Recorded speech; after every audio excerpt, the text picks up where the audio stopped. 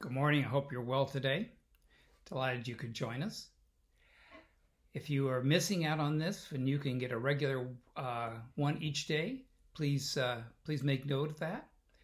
They come on and you'll get a notification. Just let us know that you would like to be on the list of notifications, or work on YouTube and have it notify you every time one of these comes on.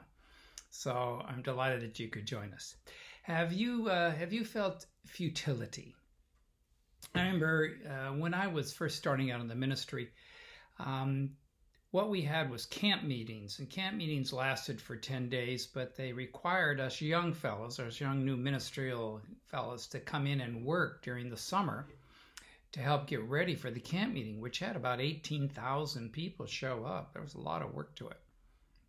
Well, I remember that one summer, they had asked me if I would pour a pad of concrete that would be outside the door of the women's restroom.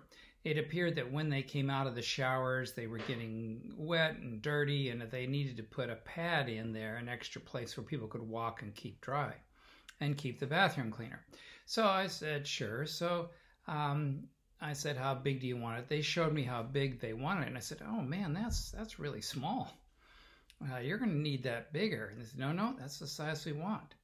And I said, you know, that's not going to be adequate. You know, it's not going to work. And then they said, no, that's what we want. And so there was the mantra, you know, it is that we had to do what we were told. And so I said, all right. So I started and I poured the form. And when I got the forms all in, I got it all sand put up. I put rebar in it to make it strong and make it so it wouldn't sink. And so then I poured the concrete, leveled it off, finished it off, made a nice small little pad there. Well, I checked on it later during the week when the camp meeting was going, and I could see that, yeah, it was too small. Well, the next year when I came back to have my turn at it, they said, you know, Bill, we need to have you take out that pad that you put in last year, and it needs to be much larger. And I said, really? So they said, yes, it was way too small. You need to make it this size. And they showed me the size. It was the exact size that I had previously, the year before, said it needed to be.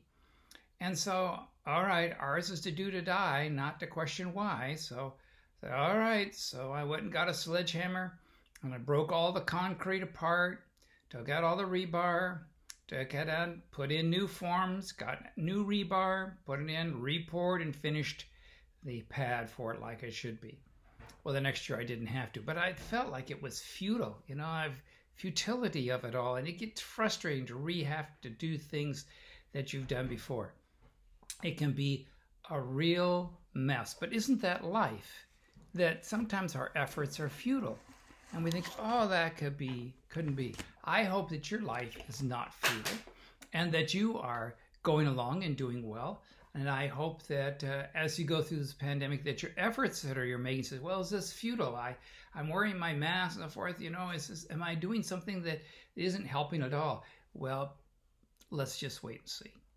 So I wear my mask. I keep socially distanced. I wash my hands frequently, and I am careful about it and how we go forward with it.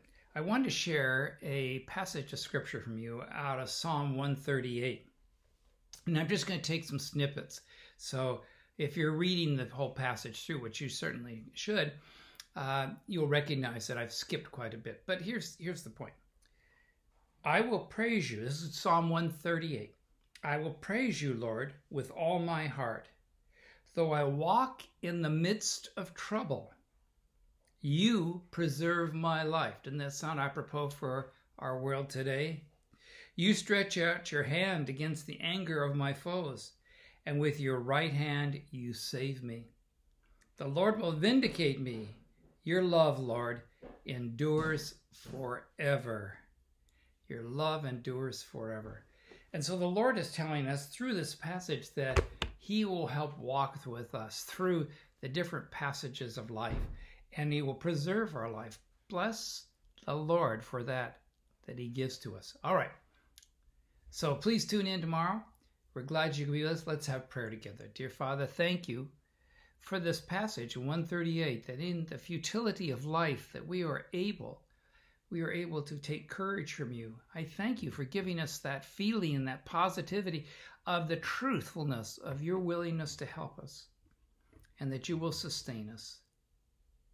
Be with everyone as they are trying to work their lives out now. Some are out of work and need to get back to work desperately.